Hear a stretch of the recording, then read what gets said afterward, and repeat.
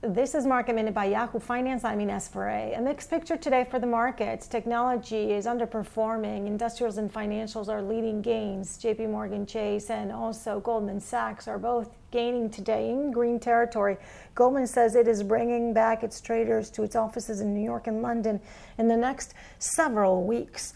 And Boeing is expected to announce voluntary layoffs this week. This would be the first phase of the plan the company has, which it announced last month to shed about 10% of its workforce worldwide. For more Market Minute news, head to yahoofinance.com.